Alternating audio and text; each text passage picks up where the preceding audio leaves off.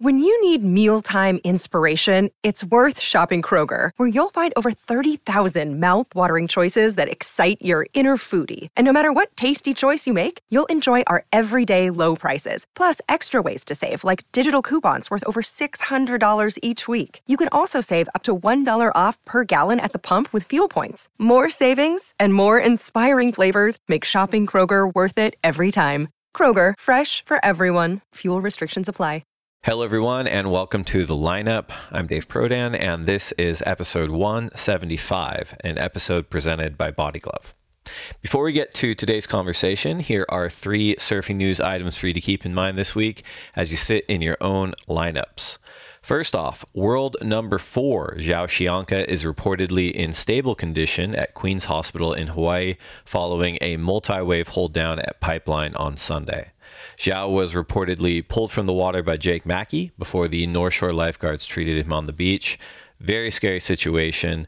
Glad to hear he's in stable condition, and a huge thank you to the North Shore community and the North Shore Lifeguards Association for looking after everyone. Secondly, 2023 marked the maiden year of the Vissla CT Shaper rankings, with Matt Biolas and Mayhem Surfboards claiming the throne as the 2023 Vissla CT Shaper of the Year. And it seems like there is some movement happening in the off-season as we gear up for 2024. Last week, Miguel Pupo announced a switch from longtime supporter Sharp Eye Surfboards to Gold Coast-based JS Surfboards, where he'll join Ryan Callanan, Frederico Moraes, and his younger brother, Samuel. Additionally, Hawaii's Betty Lusakura Johnson, a longtime Slater Designs team rider, teased out an announcement that is coming soon in the equipment space, so we'll keep an eye on that. Finally, the Vans Pipe Masters specialty event opens its window on December 8th and will stream live on pipemasters.vans.com. Do not miss it. All right, episode 175. Today's guest is someone who has been on a steady rise through the professional surfing ranks in recent years. Hailing from Long Beach, California, but becoming a fixture in nearby Huntington Beach lineups, he finished 18th this year on the Challenger Series, which confirmed his place for the 2024 Challenger Series. He is certainly one to watch in the qualification conversation. We talk about all this and more. Please enjoy the lineups conversation with Long Beach's Nolan Rapoza. The good old clap, take one. That's right. How many of you knew what you wanted to be when you were 7 years old? I did. I wanted to be a world champion. Hey, is there honesty involved in this podcast? Can we be honest? You can shut your lips. And then I'll just say, put them up once, let's go. He's like, you look too pretty on the wave. Get ugly. We can talk about DMT if you want. I thought you were boxing.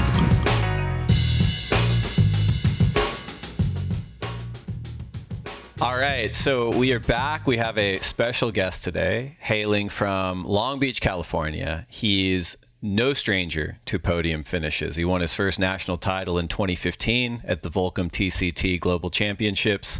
As a junior, he claimed his first win, defeating current CT surfers Samuel Pupo and Final 5 contender Griffin Colapinto at the Vans Pro Junior in 2016.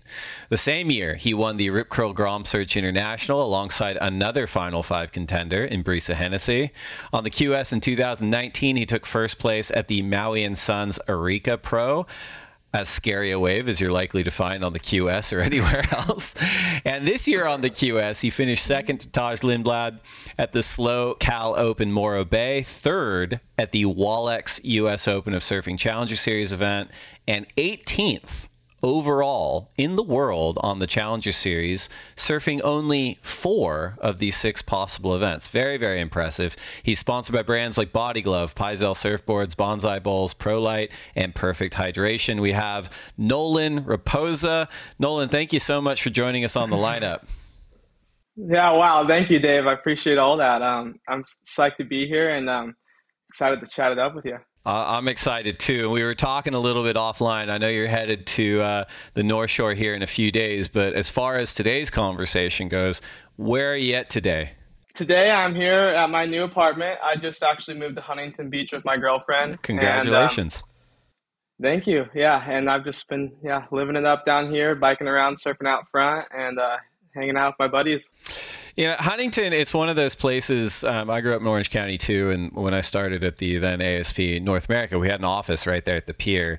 I think it takes a bad rap sometimes globally, but as far as consistency, like every single day, virtually, there is something to go out and work on your craft on. Are you an everyday kind of surfer there, or what's your kind of, in between event program for training? Totally. Yeah. I mean, I usually try to surf every single day. I hit Surf Ready Fitness a lot with Paul Norris, and he'll kick my butt sometimes, and I might not be able to surf like every single day, but I still try to get out there as much as possible. And now that I'm here in Huntington, like it's literally just a couple blocks away to go out and surf. So definitely been surfing a lot more recently.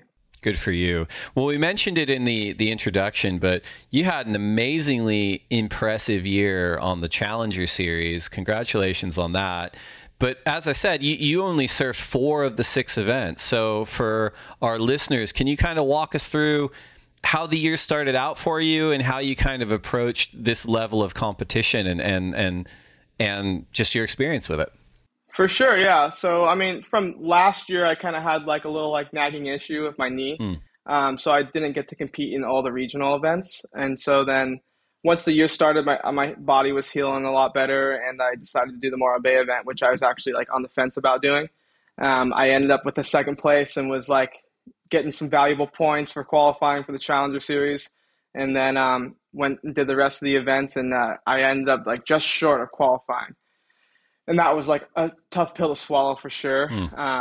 But then nobody really informed me with like how my rating was last year was going to give me like a top alternate spot for the rest of the Challenger Series this year. Right. So I wasn't aware of this when I was going into the first 2 events, but as well, I was already planning on missing the Snapper Rocks contest because my brother and his wife were having a wedding in Cabo. I wasn't going to miss that. I was the best man and like really excited for both of them. So I was planning on missing Snapper Rocks, but since I didn't actually qualify, I didn't think I was really going to get into the rest of the events. Right. So then once, the first event happened and then the second event happened, I didn't sign up for it and saw that like I would have got in.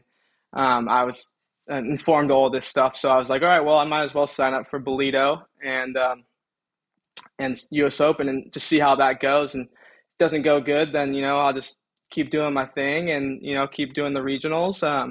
But if it goes good, then we're going to pursue this thing fully. And it went really good for those 2 events. And then pretty much was just like on the qualifying, like the block of qualifying, and didn't end up well at the last 2 events. But also I feel like if I was able to do the first 2 and like had like a more stable mindset of like what I was actually doing this year, then things could have been different, who knows, but I'm so grateful with how everything turned out. And like I couldn't be happier with finishing 18th and being on the Challengers next year's too.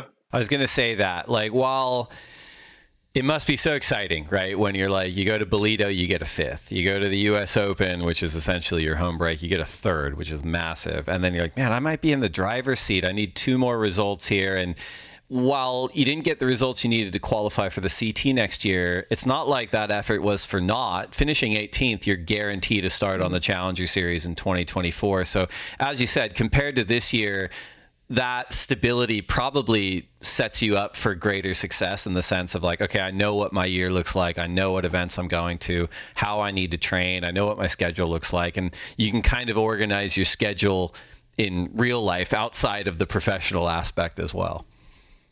100%. Like I couldn't ask for much more other than qualifying, like accomplishing my childhood dream of qualifying on the World Tour.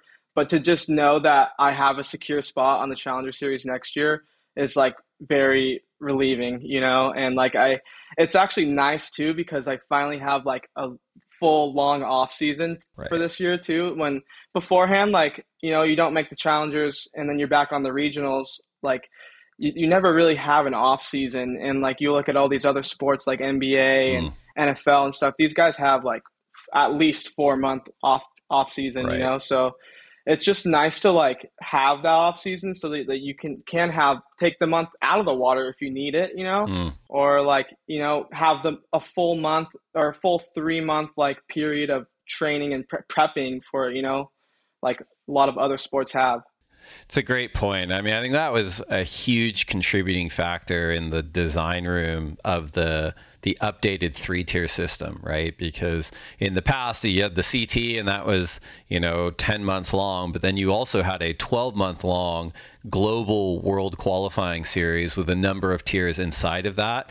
And for surfers even surfers that were just doing one, like the WQS, it was pretty draining because you could do 30, 40 events a year if you needed to. But then for surfers that were doing both, as you pointed out, there was never an off season. Because you're like, I just have to do everything. And I think that's been a big advantage now in the sense of there's a concentrated CT series season, there's a concentrated Challenger Series season, and then the regional qualifying series, hopefully, as it's intended, it allows for young surfers coming up to not have to spend a ton of money internationally to get those reps and to build that seat up to get to that second level. But it is pretty fresh. The whole system's only started in the last couple of years. So I'm interested to get your unvarnished take on what you like and what you don't like, because you've come through that system, both the RQS and the CS. How are you finding it as an athlete?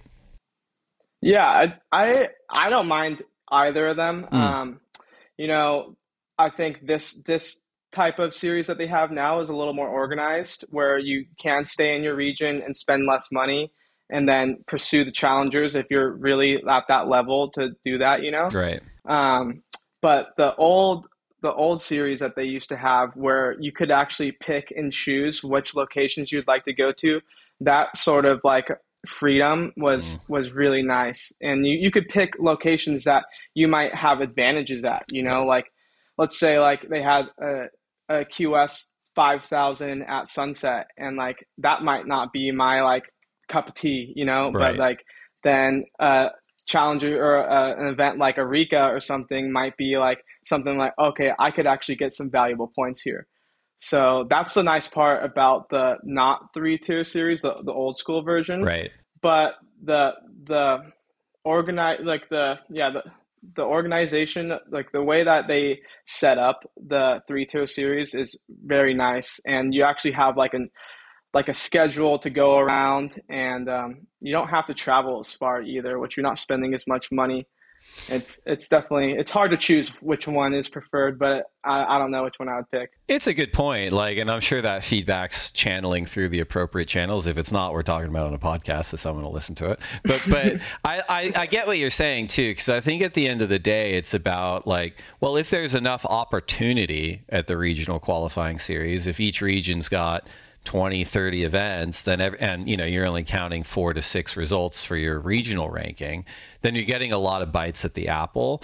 But to your point too, I like the idea of considering maybe one flex event where you can pick one out of region that may just suit your taste. Because going back to what we were talking about in the intro, I mean, there's not exactly an Eureka style wave on the North American regional qualifying series, right? So not at all. But I mean, at the same time, there might be surfers down there that are like, man, I'd love to surf a beach break for QS points or something. Like pulling into this slab every other day. But no, I think that's really good feedback. And I'm curious too, like, you're a young guy, right? You're 25, around there.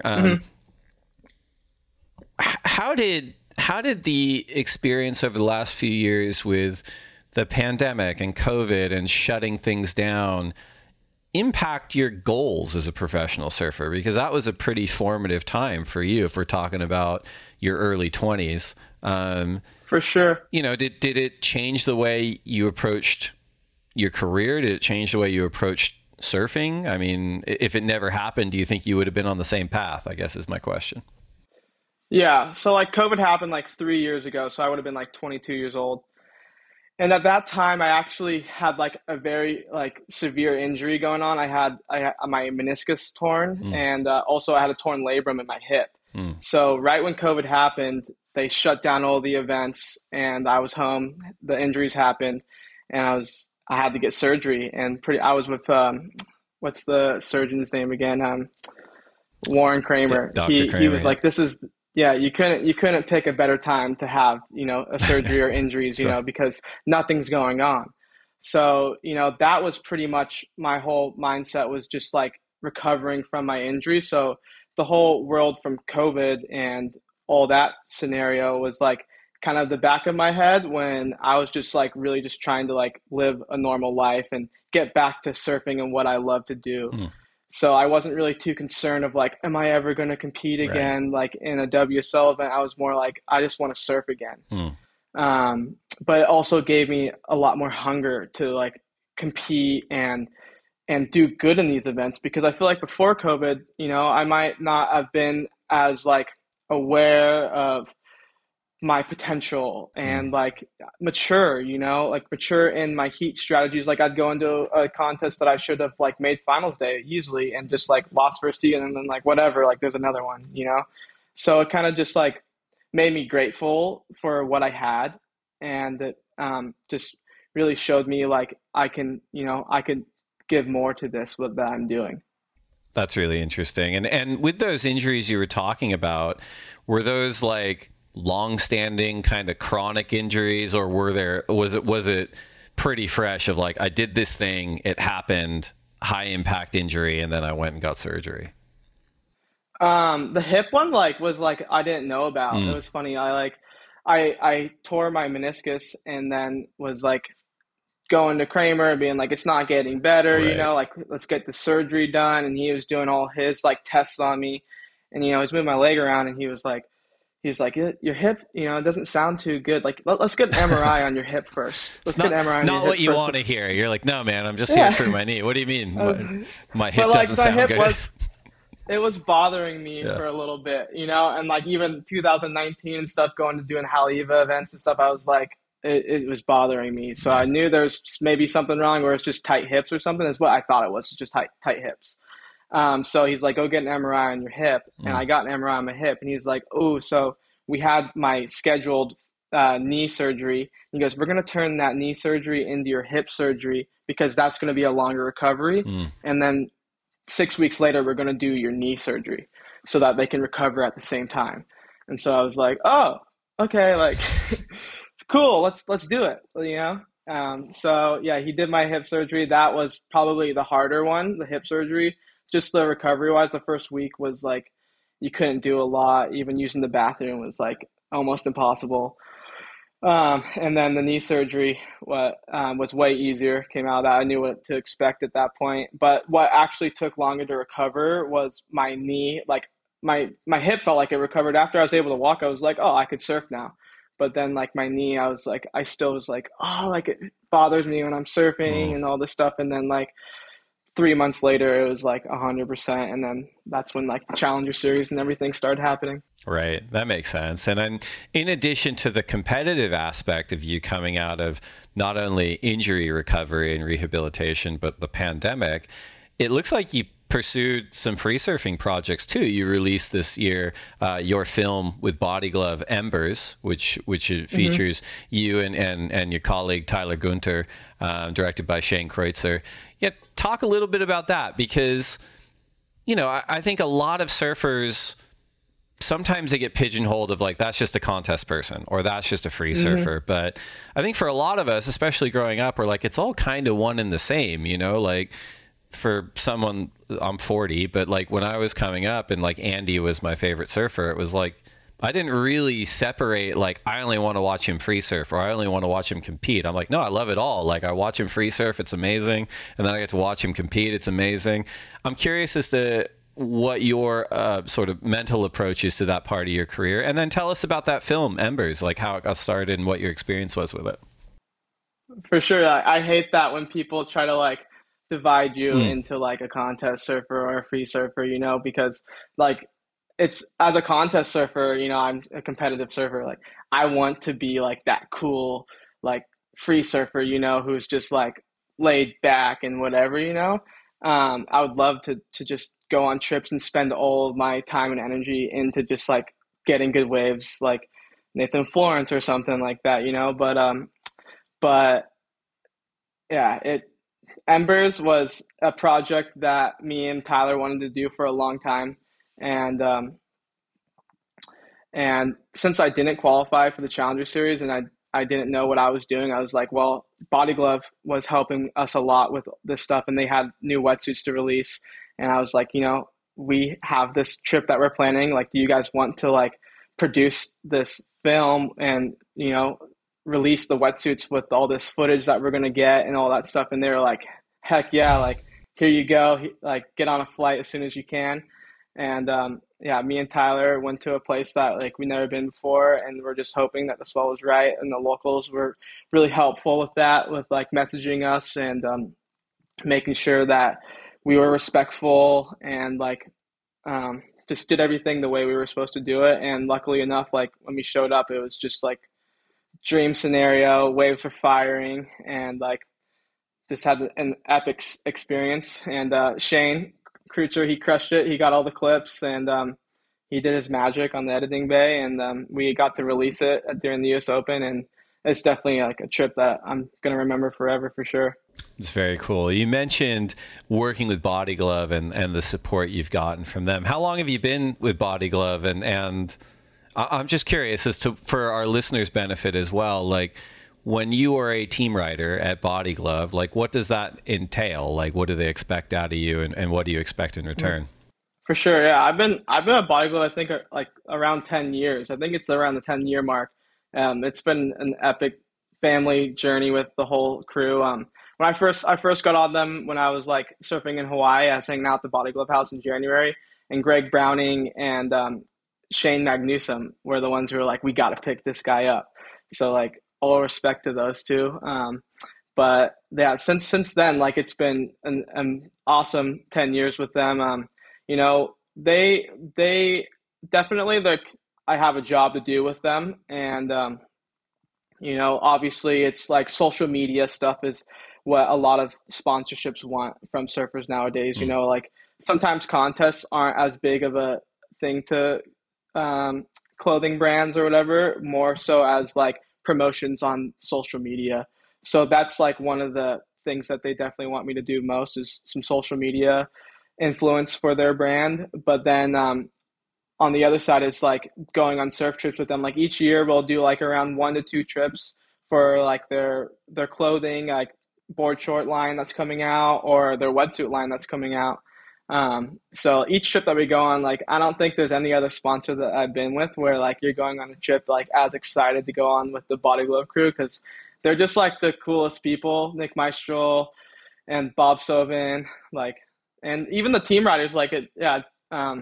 They're awesome. It's always fun jokes, like cracking jokes, laid back. Like when we are shooting product, like it's a little bit of like a whatever, but like we get the job done, and like we always end up with like cool content that we come out with it. I feel like it's such an interesting company to me growing up in Southern California too, because I've had Body Glove wetsuits. They're fantastic. And it does seem like they really put a premium on their product, whether it's clothing or board shorts or wetsuits. They make a very high quality product. And their team throughout history has been really impressive. You could go back and Bruce Irons and Alex Gray, and you mentioned, Shane Magnuson and Greg Browning. And even today it's got Connor Coffin and Jesse Mendez and, Hunter Jones and Tatiana Weston Webb. It's a pretty prestigious program, but for whatever reason, it's always sat a little bit apart, and maybe it's to its benefit, maybe it likes it that way, from kind of the other O'Neill, Rip Curl, Quicksilver, Billabong, Hurley kind of space. It's unique, and I think that's pretty cool, and I'm sure that kind of comes out through your experience in working with them as well. Yeah, and they're vintage, like they're one of the first, like they're OG, like 1942 I think it was, or 46, like they were making wetsuits for like the first ever surfers, And like, I don't know, I see Kaipo Guerrero, he's always posting his old school photos of him repping Body Glove and stuff. Like, I just think it's cool just how like authentic of a brand they are, And like, there's not many brands I can say that, like, yeah, Quicksilver or like O'Neill or something can say stuff like that, But like that's the Body Glove's just OG. Like you can't, it's going to be cool forever. It's going to be cool. I love it. We're going to take a quick break to get a word in from our sponsors, and we'll be right back. WSLStore.com is powered by Shopify. We love the analytics we can check on the go. A lot of us are addicted to checking the Shopify app on our phones. We also love the automations and marketing integrations with our social and YouTube channels. It has incredible features to help us manage our global audience, including international taxation support and great shipping optionality. Shopify is the global commerce platform that helps you sell at every stage of your business. From the launch your online shop stage to the first real life store stage, all the way to the did we just hit 1 million orders stage, Shopify is there to help you grow. Whether you're auctioning autographed apparel or selling sleek skis, Shopify helps you sell everywhere. From their all-in-one e-commerce platform to their in-person POS system, wherever and whatever you're selling, Shopify has got you covered. Shopify helps you turn browsers into buyers with the internet's best converting checkout, up to 36% better compared to other leading commerce platforms. And sell more with less effort thanks to Shopify Magic, your AI-powered all-star. Shopify powers 10% of all e-commerce in the US, and Shopify is the global force behind Allbirds, Rothy's, Brooklinen, and millions of other entrepreneurs of every size across 175 countries. Plus, Shopify's extensive help resources are there to support your success every step of the way. Because businesses that grow, grow with Shopify. Sign up for a $1 per month trial period at shopify.com/lineup, all lowercase. Go to shopify.com/lineup now to grow your business no matter what stage you're in. Shopify.com/lineup.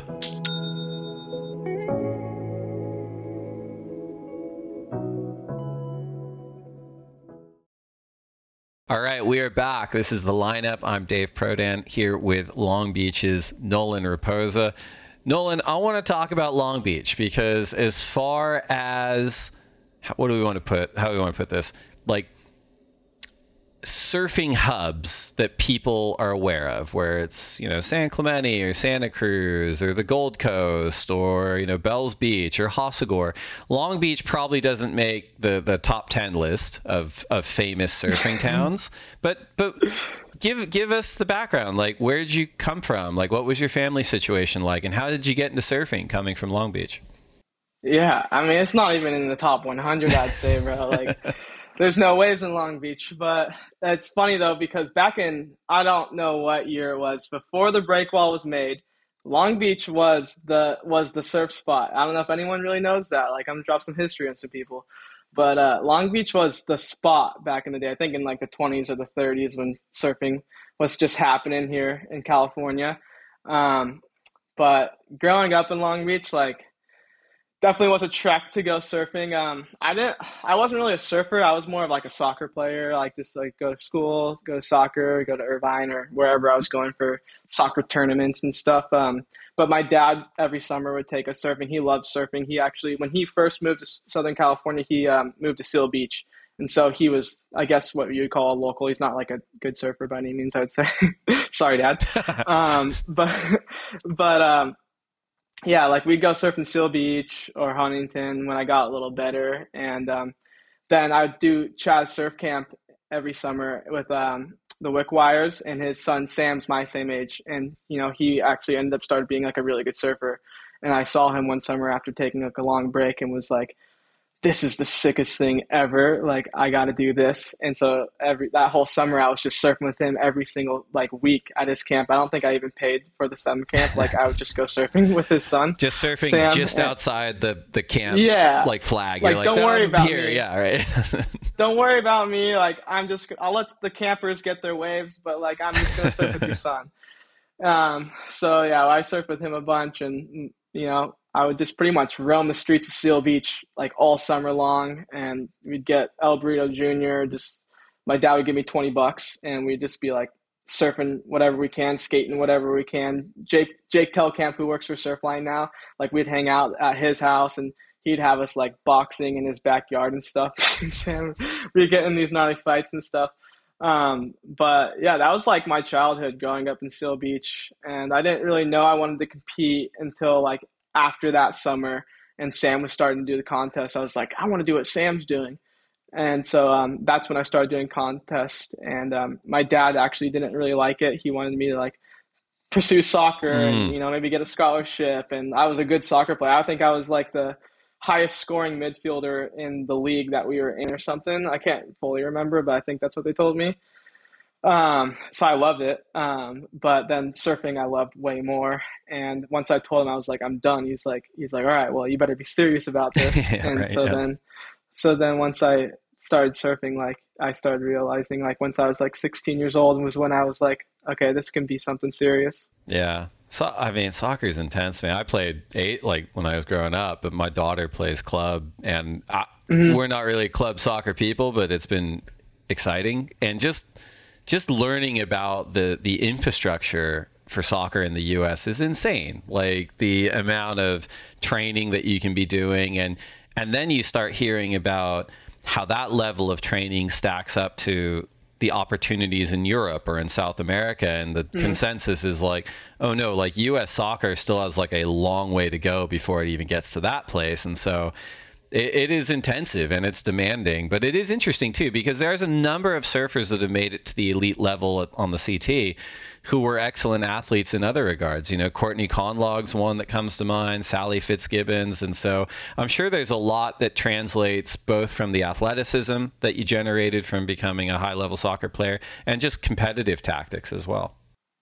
Mm-hmm. Yeah, Cole Houshman too. I remember Right. he was like a couple years younger than me, but he was like same thing as me where he was a really good soccer player. And I remember we would like go to like soccer practice together and stuff like that before we ever were like real surfers and stuff. Now, what was the school pathway for you? Because there's a few ways that surfers around the world can kind of go about it. You know, there's the like, well, I just do the public school and I surf before and after school and I compete on the weekends. And if I have to take time off, I take time off. There's the homeschooling route, which is becoming very, very popular, which is allows for a lot more freedom. And then there's, I guess, the no school route. I'm curious as to which one you kind of took and how much of a conversation that was with your parents as well on like, well, we want you to do this, we don't want you to do that. Yeah, I mean, it was definitely a little stressful for my parents. I knew like a lot of kids were doing the homeschool route. This was kind of the beginning stages. Like John Mel, he was doing homeschool and he was my best friend at the time. But also his parents were like traveling professional surfers as well. Right, So like they kinda they got it. understood Yeah. the assignment, you know. And like my school, I was sponsored by Quicksilver at the time, and they were taking me to Nicaragua on my first surf trips. And then like there was another surf trip I was supposed to go on, and they're like, "Okay, Nolan, you're missed like too many days of school. Like you're gonna have like you can't miss any more days, or else you're like out of our school." And I was like, "Okay." And my mom was like, "Okay, we'll do homeschool because you're pretty much gonna be like kicked out of school." So I was like, "All right, awesome." I did homeschool through middle school. It was halfway through seventh grade is when I did homeschool, and then I did it all the way through high school. And now my senior year, my teacher like wasn't passing me. I was so weird because I was writing essays with a tutor. Like you have to have a tutor as a homeschool student. Like you're not going to learn anything by yourself trying to like read it online, especially like math and stuff. Like it doesn't make sense. You know, you have to have a tutor there sitting next to you, like actually teaching you. So I'd go to a tutor like 3 times a week sometimes, and the tutor was helping me finish my senior year's like essays and stuff, and the teacher kept sending it back saying I was plagiarizing and stuff, and my tutor was like, "I don't understand why you're not passing this. We're not plagiarizing. We're putting all the links and everything like we're supposed to do." So I ended up getting my GED. I tested out, and after that I was 18 years old and I won the junior series, and it was pretty serious. It wasn't like I was like, okay, time for a college degree, you know. I was like, this is time maybe to hit the qualifying series and qualify for the world tour, you know. Yeah, that makes sense. Do you look back at those decisions and on that time and ever go like, man, I wish I'd stayed in like public school, like if I could have, I missed out on this and that? Or given what you know now and how it's worked out and what you wanted to pursue, are you pretty comfortable with like, no, I had to do it this way, otherwise I wouldn't have had those opportunities? I mean, I'm pretty comfortable with the outcome that happened, but at the time when I was doing homeschool and seeing all my friends that were going to school and they're having their proms and like all their like cool events, and like I definitely was like wishing that like, it seems simpler, like everyone was doing it, like Right. it just seems like way funner, less stress, and like you're with all your friends. So like I definitely was like a little bit, I guess, jealous, or not jealous, but just like bummed Hmm. on the situation I was in. But also I was like still so grateful for like that I was surfing every single day instead of sitting in a classroom every single day. But now that I'm older and that I graduate, all this like things that have happened in my career, like I'm definitely don't like regret any of it. I definitely, and like if I wanted to go to college and get a degree, like I easily could go, Of but course. like right now where I am in my career, like it seems like it's not something necessary at the moment. Oh yeah, I mean, you could all. I would still like to go back to college. Actually, I'm 40, so you can always go back. But Yeah. I'm back to the surfing part. Like, there's a lot of people that surf. There's a ton of people that try it. Not many of them get that good. Not even fewer of them get good enough to have people pay them to do it.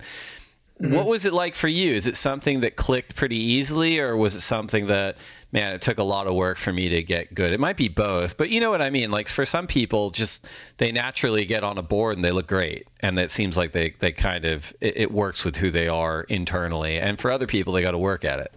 Yeah, I mean, it definitely was tough, Hmm. I guess, to like get to the level that I wanted to get to. Um, but like looking back on it, it seemed like it was pretty seamless, like it was just like bound to happen, like going through each event. My first year ever doing the amateur NSSA events and stuff, like I was like losing every once in a while, like not having good events. But then like I think year two, it was like I was mostly in the finals and stuff, and it seemed pretty seamless. But I didn't know for sure, like mentally, that like I was like at that level to be like Kolohe Andino or Right. something Yeah. like that. Like I was never like thinking that in my head that I was going to be on the world tour. But then once I was like 16 and did the ISAs with every single country, like Australia, Brazil, everyone, and finished. I think I was third. Right. I'm not sure. I might have been fourth. But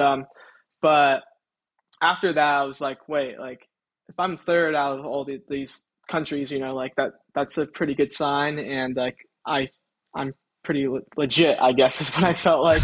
I'm not trying to boast myself, but definitely like that's where I like got the confidence to know like, okay, I am in the right place to compete professionally. Yeah. The Kolohe Andino is an interesting contrast. I'm glad you brought that up too, because I'm sure there's a grass is greener component to both sides of this, but like, Kolohe grew up in the limelight, right? And had all these opportunities and all this support, but also all these expectations. He still does. And all this pressure. And then there's the other end of the spectrum, and I'm not saying you're all the way the other end, but where there's the element of being able to come in a little bit under the radar, not have that same level of scrutiny, being able to develop at your own pace, and probably deal with the expectations in a healthier way. Has that ever occurred to you? Is that something you think about? I mean, again, I'm sure it's like, well, I wouldn't have minded having some of Kolohe sponsorships back in the day, but then at the same time, it's like, well, I was able to do it my way as well. And maybe I wouldn't have had that kind of freedom if I was in his situation. Yeah, it's tough because I like the pressure. Mm. I like I feel like I do well under pressure. That anytime that something like happens where I need a score Right. or whatever it is, like before the contest, like something happened to me, it doesn't matter. Like felt like I was able to like exceed the expectations of what I was given. Mm. And I think that the pressure definitely helps. But the situation that I came in where there wasn't as much pressure, where it wasn't like I was some prodigy, I guess Mm. is what you would say, like not in the limelight. Um, yeah, it was nice. It just made me hungrier, really, is what it did. I just like wanted to be that guy where like I'm getting Right. the phone calls, I'm getting the sponsors, and like I'm being publicized. And like I always was just like, why am I not? Because there was the Griffin. I'm the same generation as Griffin and Jake, Right. and like Griffin and Jake were always getting the spotlight a lot, and I was that third guy where I was like, what? Where's my spotlight? Mm. Um, but I definitely it just burns a fire under me. And, you know, it just shows me like that I am capable of greatness, you know, good things. It's just like, you know, when the opportunity comes, like I just need the opportunity. I guess that's always something that whether we like overtly acknowledge it or just appreciate it subconsciously, I do think that's one of the more endearing aspects of competitive surfing, because there's nowhere to hide, you know, like if everyone has the same shot, right? And it doesn't really matter what your background is. It doesn't matter what stickers you have on your board. It doesn't matter how many podcasts you did last week. It's, hey, it's me versus this person, and we're going to find out who the better surfer is. And as you said, there are people who can thrive in those situations and people who don't. And I think that's a huge part of competitive surfing. Not that that's everything in surfing, but I just think it provides a nice structure and framework for opportunity, which I think's really, really cool. You mentioned sponsorship. I'm curious if you can give us a little bit of a background as to when you first started working with sponsors. You mentioned Quicksilver before. You were with Robert Surfboards for a number of years. They've actually got a shop just 100 feet that way from me. I know Lori and Rob pretty well. And then now you, as you said, you've been with Body Glove for 10 years. You're working with Paizel Surfboards, Bonsai Bowls, ProLite, Perfect Hydration. How did it start for you with sponsorship, and what's been your experience through up until 2023? Yeah, it was funny. Like my first ever sponsor was like Caton Surf Shop and Blackflies, Kurt Simons. He actually had some belief in me, and we were doing some fun things together.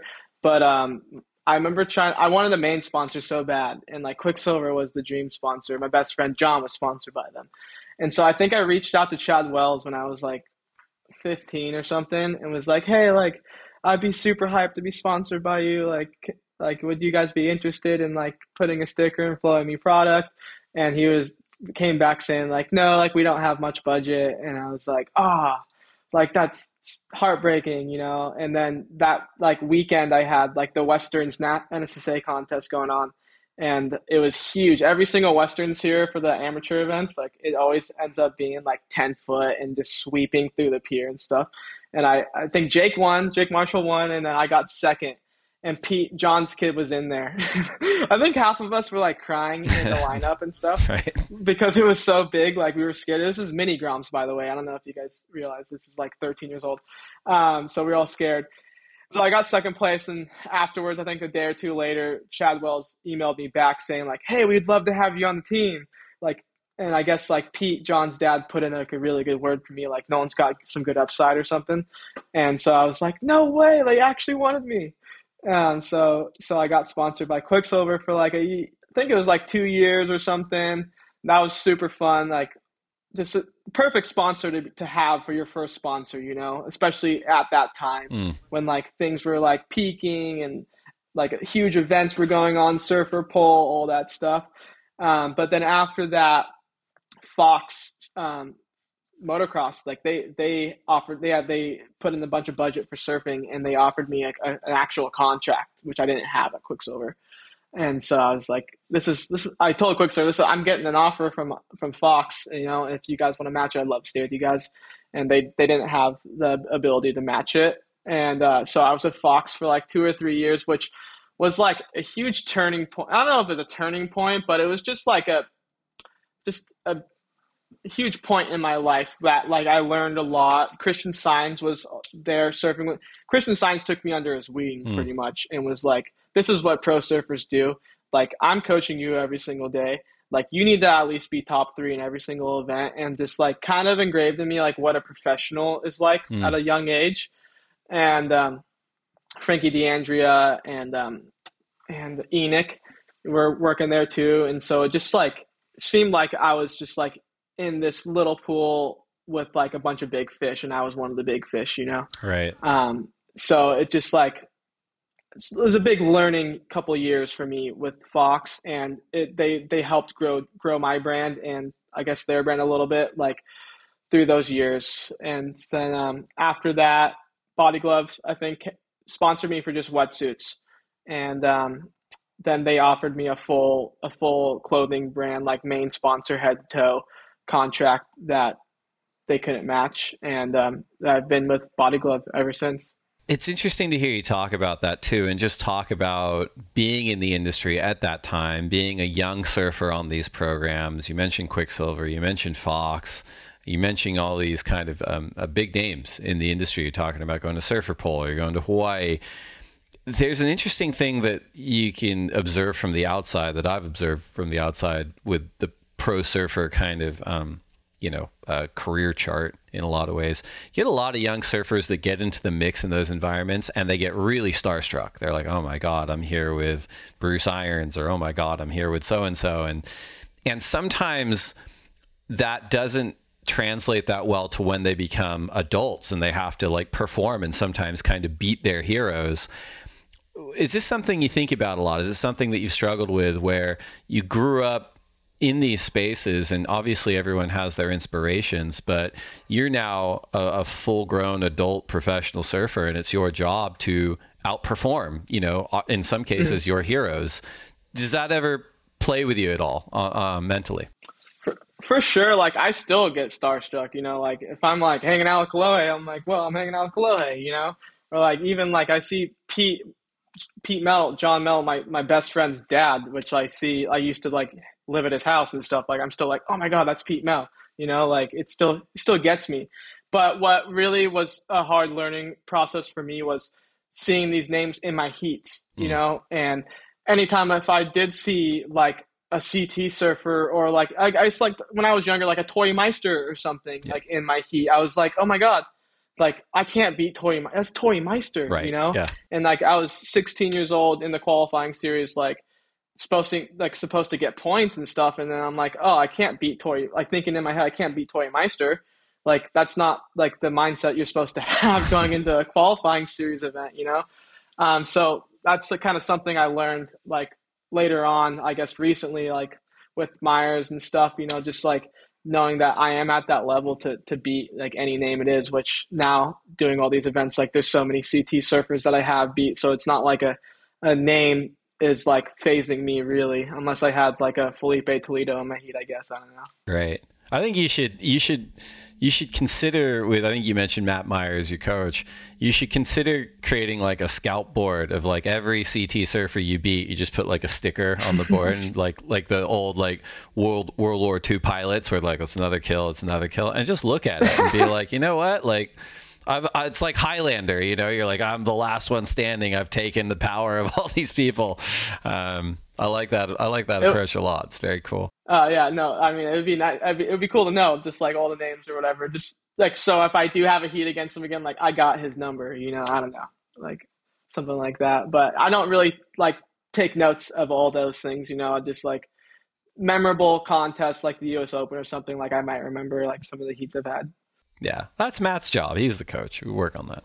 Exactly. We're going to take one more break to get another word in from our sponsors, and we'll be right back. Manduka was founded in 1997 with the simple idea that a better yoga mat could make a world of difference. For generations, Manduka has revolutionized the yoga space by providing purposely crafted products that enable a more joyful practice, whatever that looks like for you. The collaboration between Manduka and Jerry Lopez honors Jerry's profound dedication to both surfing and yoga disciplines. The limited edition collection showcases Jerry's signature camouflage print inspired by his surfboards. It fuses his iconic surf style with Manduka's commitment to quality and sustainability, offering everyone a unique expression of their practice. We all know that having the right gear is essential, and a yoga mat is no different. Feel the benefits of yoga with Manduka's soulfully engineered, eco-friendly products designed to inspire your practice wherever you go. The Manduka and Jerry Lopez collection want to inspire you to practice yoga however you choose to. And from now until June 10th, you will get 15% off of all products when you visit manduka.com with the code THELINEUP15. That's manduka.com, code THELINEUP15.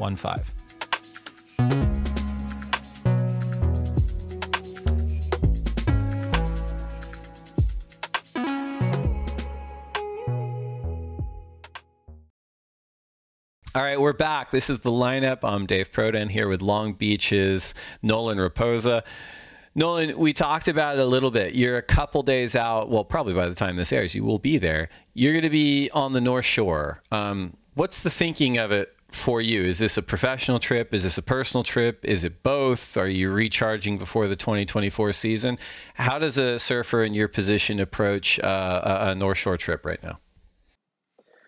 It's kind of vacay mode for me going to North Shore. I'm just going to have a good time, surf good waves. Like there's not much waves out here realistically, like compared to the North Shore. But then on the side note of like being there is just to support Jake as well, just like doing whatever he feels like doing and making him feel as comfortable and like prepared for whatever events he's got coming up on the world tour. So I just want to have a good time with Jake and surf good waves. Like Pipe, I think they'll be having the Pipe Masters when I'm there, but I definitely will want to surf Rockies a lot in front of Pizel's house like every other day.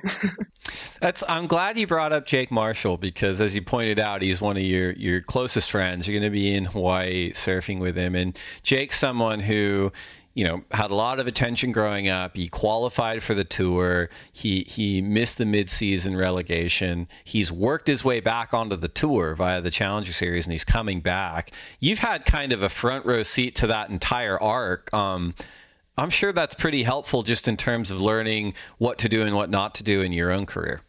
100%. Like I take a lot of like inspiration from Jake, and he's like one of the smartest surfers that I know. Like surfers are smart, but like he's like actually smart, like book smart, street smart, all of it, And so like he's had the strats down for heats and all this stuff. Like he just gets it, he's had it clicking in his head since he was a Grom. But now that we're older, like we're pretty mature and like we get it together, and we stayed together in Bolito, and like we were just like kind of like bouncing off each other every single day. Like I would be like falling asleep early at like 7 o'clock, and he's like, bro, you can't go to sleep right now, like you haven't had dinner. And then or like he would like bring me home dinner. He's like, bro, like you got to eat right now. Or like he's just always watching my back, bro. And like I have so much respect for him that like anything, like I'm always gonna have his back, I feel like. So like yeah, whatever, like I don't have any expectations for Hawaii, but I know that I'm staying at his house and I'm so grateful for it. But like whatever he wants to do, like I really just want to like go have a good time with my best friend. That's all I want. I like it. You mentioned being over there and being close to your shaper. Now you've had him for a few years now, I think, with John Pizel. And that's a board program that is pretty unique in that it's an elite level program. They do not have a ton of global team riders compared to kind of some of the other programs. So you're in a pretty unique group and a pretty specialized group working with John Pizel. How did that relationship start for you, and what's your experience been like with John? And I guess moving forward to Hawaii, is there anything specific you're looking to do on the board front while you're there? Yeah, I mean, really, I bought a board off the rack is what I did. I was like, this Pizel looks perfect size for me, and I want to ride it. And I've tried other brands like CI and Sharp Eye and stuff, and when I rode the Pizel, I was like, this is really good. This is just as good, if not better, than any board I've tried. And so I was riding for Rob at the moment, and like it was hard for me to like actually like commit to riding one of his boards in a contest, a Pizel, because I was with Roberts.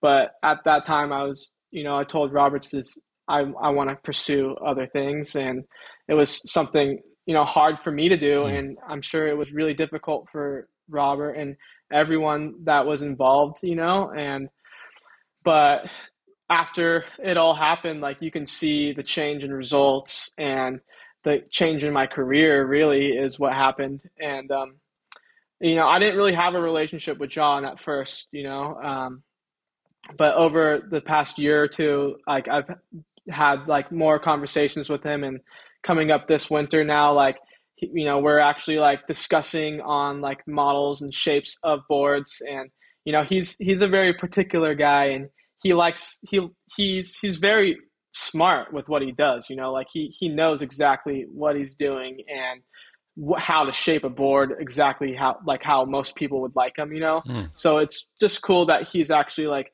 giving me the the time of day to just like discuss it and giving my like 2 cents of it, where I'm not trying to say like something could be better, just like something might not be like something is not working the best for me or whatever, or where I something can improve in my boards. And it's been really fun working with John and the guys here at Paizel, California. Like they've been pumping out probably the best boards I've ever ridden. So I'm super thankful for those guys. What kind of, how do I want to put this? What kind of, what kind of surfer are you when it comes to surfboard design? Are you like in the weeds on like, I need to know all the metrics and the specs. I need to know like the cant of the fins. I need all that. Or is it more just a feel thing where you're like, that one worked and that one not so much? Yeah, there's definitely like, there's not a fine line. Like I'm somewhere in the middle, I would say, where I'm not looking at like my fin templates where they're located on my board. Like I just assume those are always like somewhere in the same place.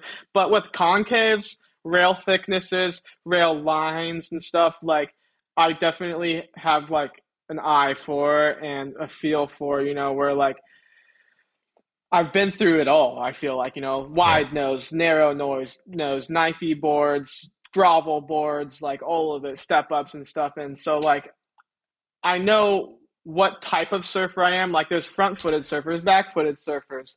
And so like, I might be more of a back footed surfer. And like, sometimes one model might work better for that front footed surfer because the like balance of the boards, some are higher up, or if it's a back foot it might be a little lower or something, and same with the concaves, like where like here at Huntington Beach, like I'm not going to be riding some like knifey standard shortboard that's like single concave. Like I want something that's a little bit like pivoty and like maybe a little double concave in it, like where I can get a little like skatey with it and stuff, so like I definitely like, it's just like self-taught, I feel like. And when you are with a shaper for a really long time, you get a lot of the same boards every single time and it starts to get a little stale. And like that's something that I feel like has been really fun with Paizo, is that like they come out with new shapes and they're always telling me like they're giving me like boards that I don't typically ride. Like let's say the White Tiger. The White Tiger is this little 5'2", like 19 wide short or gravel board that I never really like would have rid. I've never ride in a contest, but like I'm out here riding that thing every other day because that's a perfect board for me at Huntington Beach, and like watching John and John Florence and John Paizel like talk about it and shape it together. Like it's just like cool for me to learn all these details that they're putting into their boards. And like it's nice just if they ever ask like my opinion on things, which like they're the geniuses behind it all. I'm just the one that's like riding it, so it's fun just getting to ride it. And they've been working great, the races, the high lines, the ghosts, even like all of them have been working really good. So like I'm just having fun riding them. I like it. So you're going to be in Hawaii when this airs. What's the end of 2023, start of 2024 schedule look like for you? How are you getting ready? I think the first CS event's going to be after the mid-season relegation, which is in May, I believe. So you've got a few months. Like, is it a lot of in the gym physical training? Is it surfing every day? Is it going on trips? Is it maybe doing a couple of QS events to get some reps in the jersey? Is it maybe a combination? How are you looking to spend, the next 4 to 5 months here before the next Challenger Series starts? So, well, obviously I'm heading to Hawaii this weekend, and I'll be back for Christmas to hang with the family and stuff.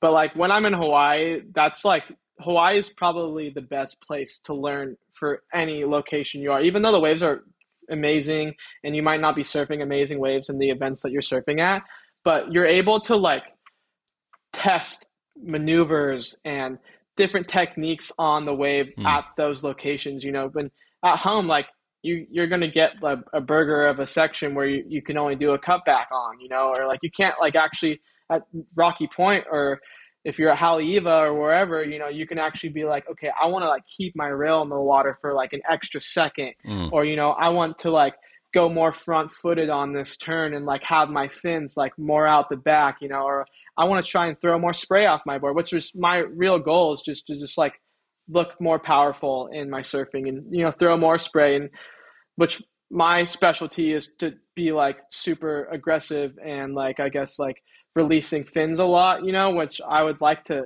keep my fins in the water a little bit more to be able to get my scores. And I think that's something I love to practice in Hawaii. But, to be making finals and stuff, like you got to be giving out your best surfing, and that's when airs come into play. So that's something I'm still going to be obviously trying to perfect a little bit more. But when I get home, I will definitely, I think I'm going to give myself a good long, like preseason workout regimen with Paul Norris at Surf Ready Fitness, and like be in there like strictly like at least every day or every other day or something like that. And that's definitely the game plan for the Challenger Series. I will be doing Pismo Beach 3000. That's during Tyler Gunter's birthday, the 26th. John Mel will be there. Myers will be there. So we'll all have a really good time. And it's fun because there's no stress for me. And that's something that I want to work on going into these events, is just the mentality of just being happy to be there, like not putting the weight of the world on my shoulders, where I'm like Mamba mentality every single day of the week, which is something that benefits for sure. But that's not something where like in the long run, like gives you happiness in life. I feel like when that's just like where I want to be, is just at peace at life, where I can be happy every single day and not have these huge highs and lows in my life, which I feel like my career has always been this crazy high lows.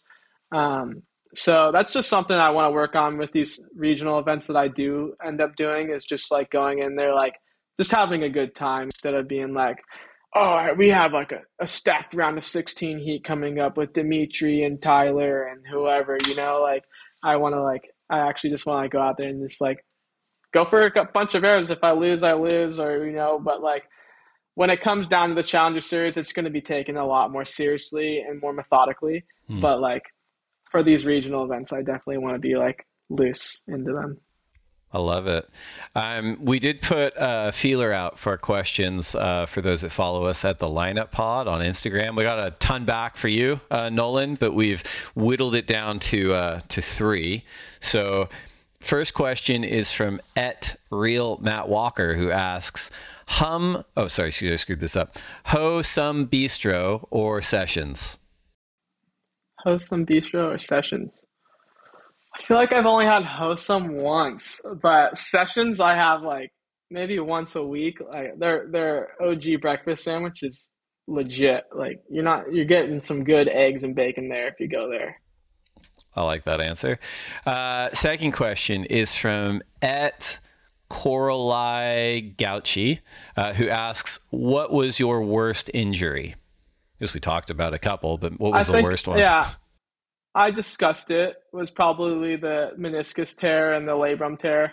I guess if I had to pick one, it would be the labrum tear, just because of the recovery from the surgery. Yeah. But I think that's it. Like I have had a really bad injury at the skate park where I got knocked unconscious. I was on a scooter, by the way. So all you scooterers, just reference that like they're dangerous. I got taken to the hospital in like an ambulance and stuff. I was knocked unconscious. It was a bad time for sure. But my first event afterwards, I ended up winning. So concussions can come back good. So that's a hard philosophy for everyone to replicate, I think. But I'm into it. Football does it good. Yeah, there you go. Yeah. Last one we picked from someone near and dear to your heart. @my_Matt Myers asks, when is Nolan Rap starting his own surfing /MMA/fantasy sports podcast? That was a discussion I had at the beginning of this year, which would have ended up really good if we did this for the WSL season this year, because there's so much controversy this season, I felt like, with the wave pool and the J Bay and, whatever that happened this whole season. It seemed like this was one of the most controversial seasons on the WSL. So that was an idea I had, which we didn't partake in. But I think there's definitely a lot of things that I want to get into the coming year or 2 or 3, it's definitely a maturing couple of years coming up for me. And I'm excited and ready to take on some new tasks. You can come back on this podcast whenever you want. We can talk anytime, whatever you like. Well, I appreciate everyone that wrote in at the Lineup Pod. We are now down to our final segment. It's time for the lightning round. So these are 10 questions for you to answer as quickly as you can. Gotcha. First question. If you could only have one board set up for the rest of your life, single fin, twin fin, thruster, quad bonzer, or finless, which would you choose? Thruster. Coffee or tea? Coffee. Burrito or pizza? Pizza. Last book you read? Ready Player One. Best surf film ever? What is it? Let's say View from a Blue Moon. Where am I at? One wave you never have to go back to. One wave I never have to go back to. Waikiki. If you only get to surf one wave for the rest of your life, and disclaimer, you can dreamcast it. It can be perfect conditions, just you, just your friends, whatever you want. But one wave to surf for the rest of your life. Seal Beach. Best person to share a lineup with? Tyler Gunter. Worst person to share a lineup with? Medina. He comes up a lot, that's for sure. Last one. Finish this sentence. I will next achieve a state of happiness by living in the present. I love it. Nolan Rapoza, thank you so much for coming on the lineup. Congratulations on all your success this year. I look forward to maybe seeing you in person, sharing a wave in Hawaii next week, and absolutely watching what you're going to do in 2024. Congratulations. Thank you so much, Dave. Yeah, definitely. I want to reach out, hang out with you in Hawaii, and anytime you guys want me back on, I'm happy to join. Right on. So that's it. That's the Lineups conversation with Long Beach's Nolan Rapoza, an episode presented by Body Glove. I hope you enjoyed it. Today's episode is executive produced by Jed Pearson, Tim Greenberg, and myself, produced by Miguel Clemente, with art direction by Jason Penning and copywriting by Dan Willen. Thanks to them and thanks to our sponsors. We appreciate their support. The Lineup acknowledges that it is recorded and produced on the ancestral lands of the Chumash and the Tongva Native people. I hope you safely get some waves wherever you are, and we'll see you next Tuesday.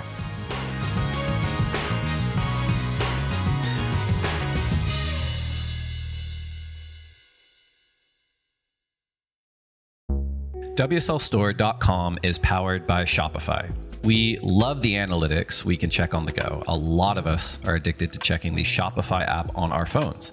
We also love the automations and marketing integrations with our social and YouTube channels.